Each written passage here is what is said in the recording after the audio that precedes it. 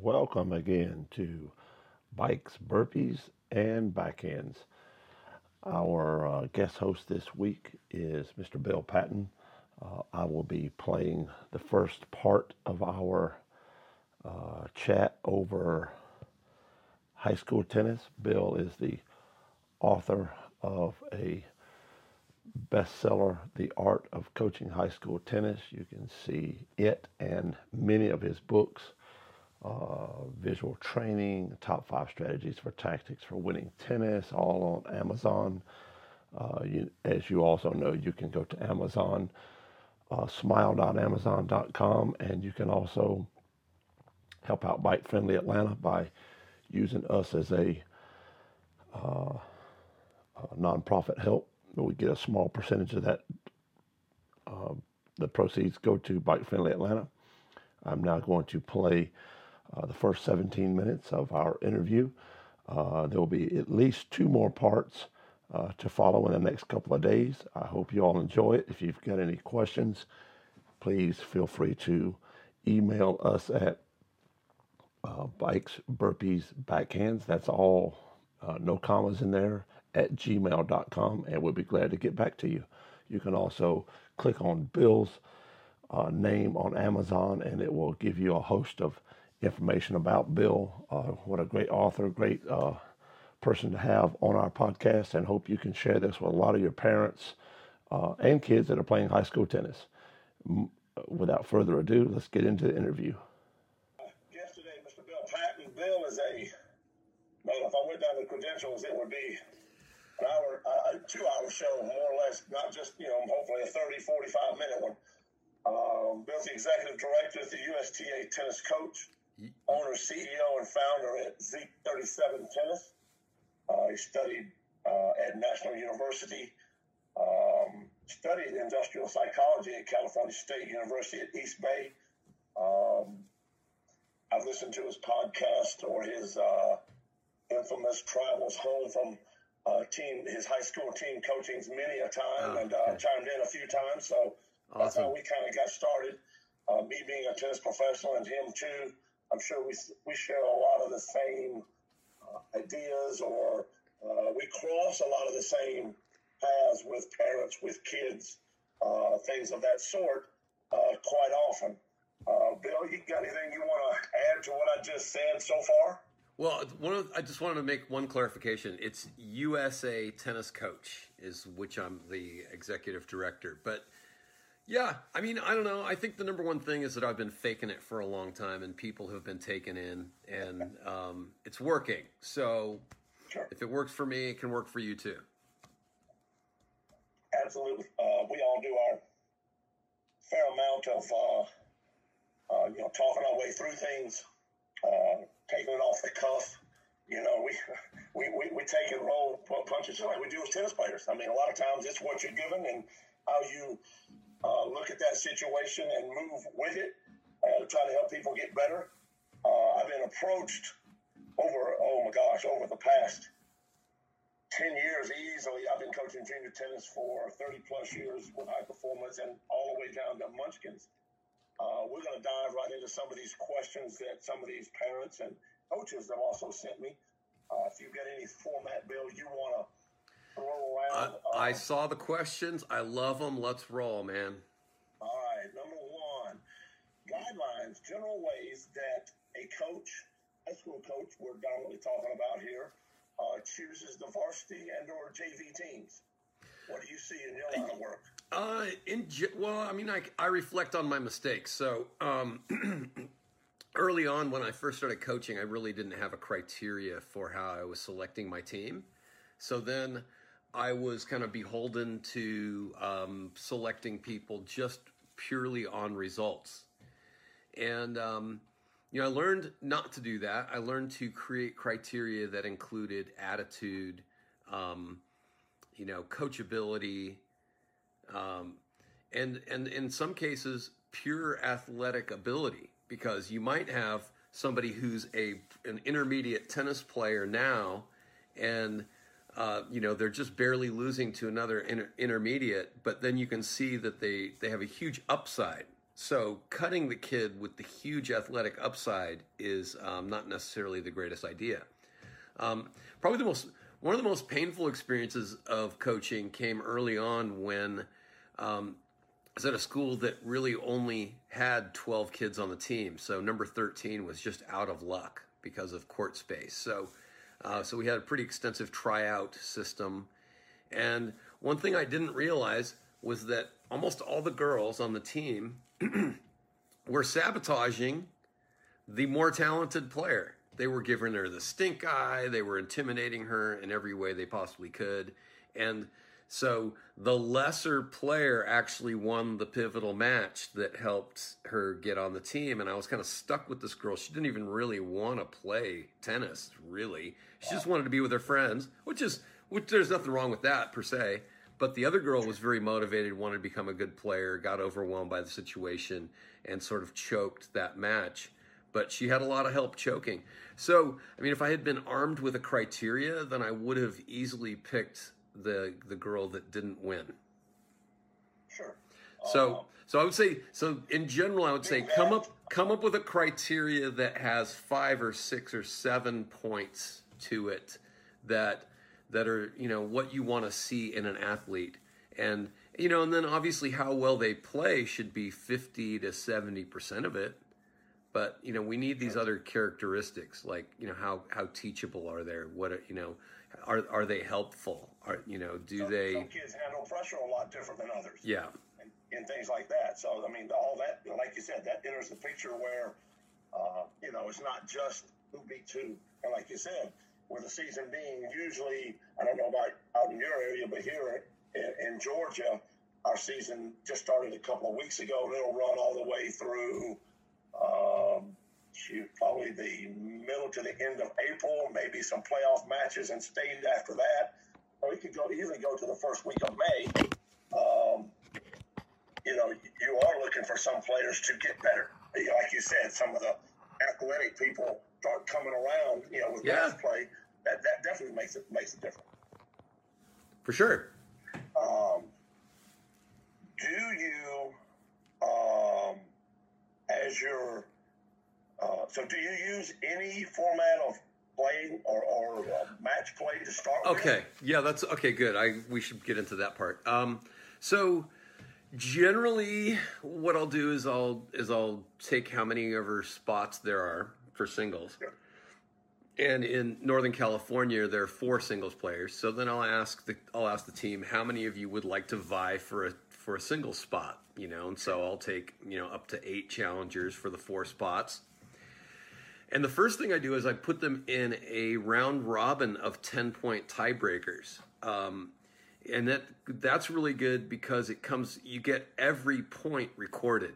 Because a 6-1 set could actually be closer than a 6-3 set. Sure.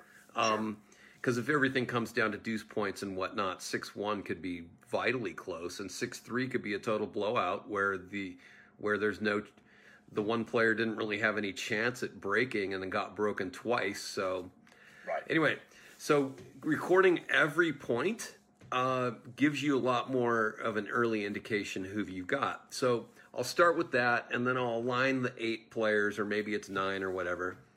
And then I do this thing called bowling tournament. Because I don't know if you remember the old bowling tournaments where number 8 would play 7, and then the winner of that would play 6. And if you were 8 and you won 7 straight, then you could win the tournament, right? Sure. Not likely, but it got exciting if somebody rolled off 2 or 3 or 4 in a row and created a lot of excitement. So what I do, for example, after that first round, then I'll have 1 play 2, 3 play 4, 5 play 6, 7 play 8. So we get challenge matches. And then, that'll be a set or 2 full sets or whatever time allows.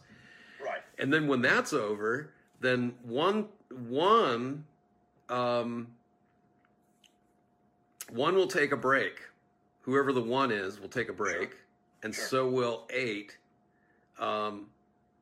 But what will happen then is the new 2 will play 3, Right. 4 will play 5, right?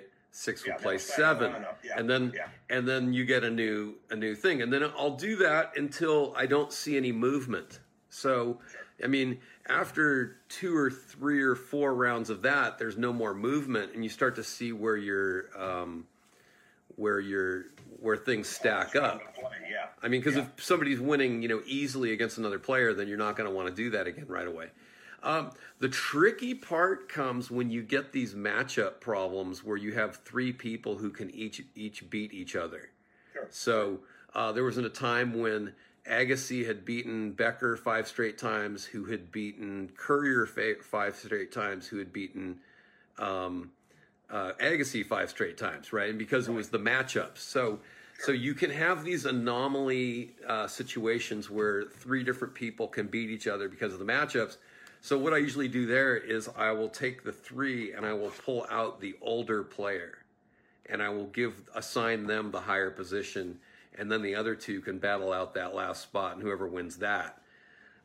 So it helps solve that conundrum, because otherwise then you're just going to have endless challenge matches of matchups, and it's a waste of time. Right. Do you normally, when you, let's say, for instance, you come out of winter break, and here that's, the end of December, and we come back in January, do you announce it to the school that, because usually it's February, first week of February or last week of January, they start practicing, they start play like the second week of February, so there's a very small time frame there to get things organized. Do you announce it to the school that tryouts are starting and anybody want to come to the meeting at X day? Or is that already pretty much satisfied from the fall? That's usually decided already by the athletic program. So usually the athletic director is telling me how they do it.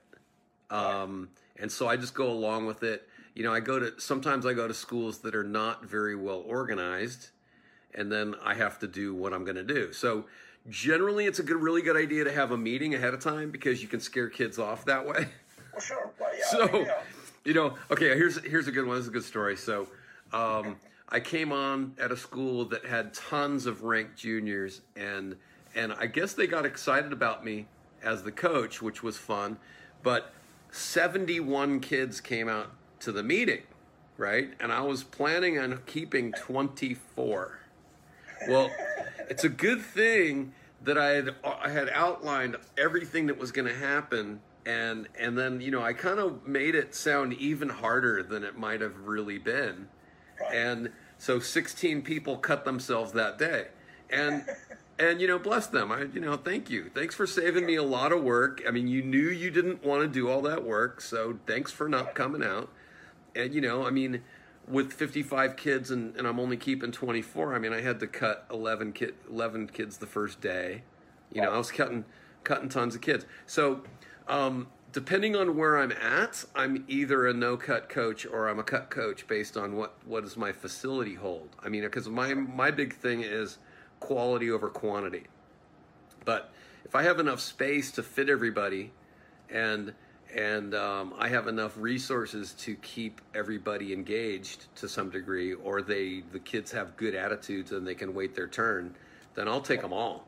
So right, yeah, that makes sense. Yeah, I just don't want ne'er-do-wells out there. I don't want to have kids that are going to come and be a disruption. Sure, watering down the system just because their friends out there. Right. Yeah. So yeah, that's. I agree with that wholeheartedly. It depends a lot on your facility and what time-wise you've got. Do most of the schools out there, do they pay the coach themselves? Is it paid through an alumni association? It's a school stipend. Yeah, it's part of the teacher's contract that coaches get X amount. So, it's California. It's a stipend. So yeah. When, let's say, for instance, Bill, let's say I have a daughter and she's coming to your school and she comes out to play, but she goes to, around here we have a lot of, I'm sure there are tons in California too, academies that, run year round, and they come in.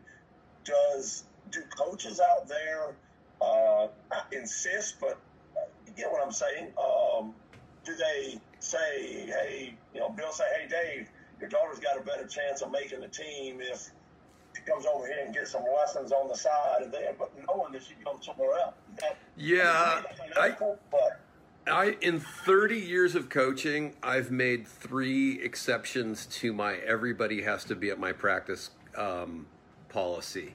And 2 of those worked out really well, and the other one was just an absolute nightmare. So, it's just, I don't begrudge it other people for their way of doing it. I mean, I know many coaches will have a set policy of, say, Friday is optional. So if you want to go have a private lesson with your coach on Friday, do it, whatever. Right. I am generally, I'm too much of a control freak, and also very much wanting, fully able to do as good or a better job than their private coach. So, yeah, that might not sound that might sound a little arrogant, but I don't care, So I'm well, not only that, but they have to learn my program. I mean, it takes time. My coaching's pretty unique. And then, but if they want to take private lessons, I agree with it. Yeah, if they want to take private lessons on their time, that's fine. I don't care, and I would love to collaborate with their coach and find out, what are they teaching, so that I'm not, intentionally or unintentionally confusing them. Yeah. I mean, in the end result, to me, it's all about the kid. Is the kid getting better? Are they having fun? Right. Are they adhering to the team atmosphere? And if they are, it sounds to me like a win-win all the way around. Because to me, at this age, the less you confuse the kids, the better the kid's got a chance of coming out the other end a better kid. Yeah, for sure. Okay, I guess we'll move on from the, getting the team together and all that. Okay, so you've done your bowling. You've done your. Should we get into doubles? Should we get into the doubles selection? Because I think that's. So I have a fun thing that I do with doubles that has been very effective for me, because you get some surprising results. One thing that I do is I'll take all the kids who I think are going to be doubles players, and I might even actually throw in one of the top singles players in there as the shark to keep all the fish swimming fast.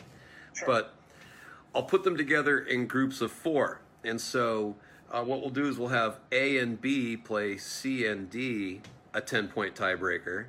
And then A and C and B and D, and then the third permutation. And then I get all those scores again, and I can go, all right, so-and-so got 23 points, and then the next person got 22, and then this one got 19, and that one got 17. All right, so whoever got 17 is going down to the next group.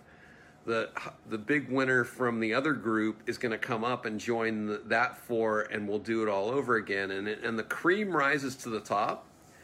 But then you also start to see, okay, these 2 really creamed those 2. So what is it about these 2? I mean, do they have? So I'll interview them afterwards. I'm like, wow, you guys really annihilated those guys. Do you feel pretty comfortable together? And then they report back to me how they're feeling. Because if one of them kind of looks at me funny, like I don't want this guy as my partner. Sure. Then I'm not going to keep them together, because I don't want that awkward. I don't want that weirdness, Right. And sometimes they're surprised because either they don't know each other or they're not friends or whatever. I'm like, hey, you don't have to be friends to be a great doubles team. So, sure. In fact, maybe it's better because then you're less prone to goof off.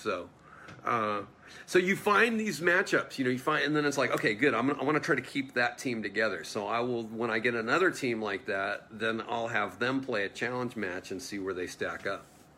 Right. That makes sense. We do a thing here in a lot of our drill sessions. It's not, we don't call it the biggest loser or whatever, but basically we do that with singles or doubles. And like you said, when you get 2 kids that all of a sudden that are just moderate players, but they play well together and they move well together, it shows up big against 2 singles players. Absolutely. that is part number 1 All right. So you of ended the interview with Bill Patton. Bill, as I said before, is the author of The Art of Coaching High School Tennis. It is available on Amazon.com. You may also go to smile.amazon.com to help out Bike Friendly ATL as your nonprofit. Please share this podcast with any of your friends or family that might be involved with high school tennis. The next 2 parts will be hopefully out within the next couple of days. I'll put one out maybe on Monday and another one out on Wednesday. That'll be all 3 parts. And then I will also put a video of the interview up on our YouTube channel, which is at Bike Friendly ATL on YouTube. You'll be able to see all that, but it is about an hour-long interview. Bill did a great job. You have any questions, you may email us here at Bikes, Burpees, Backhands, 3 words, no spaces in between, at gmail.com. And to get in touch with Bill, his email is bill.patton@tennis, that's TENNUS.life. We appreciate you all hanging in here for the first part of the Bill Patton interview on bikes, burpees, and backhands. And we hope to see you soon. Please share this with your friends, and wishing you all a good night.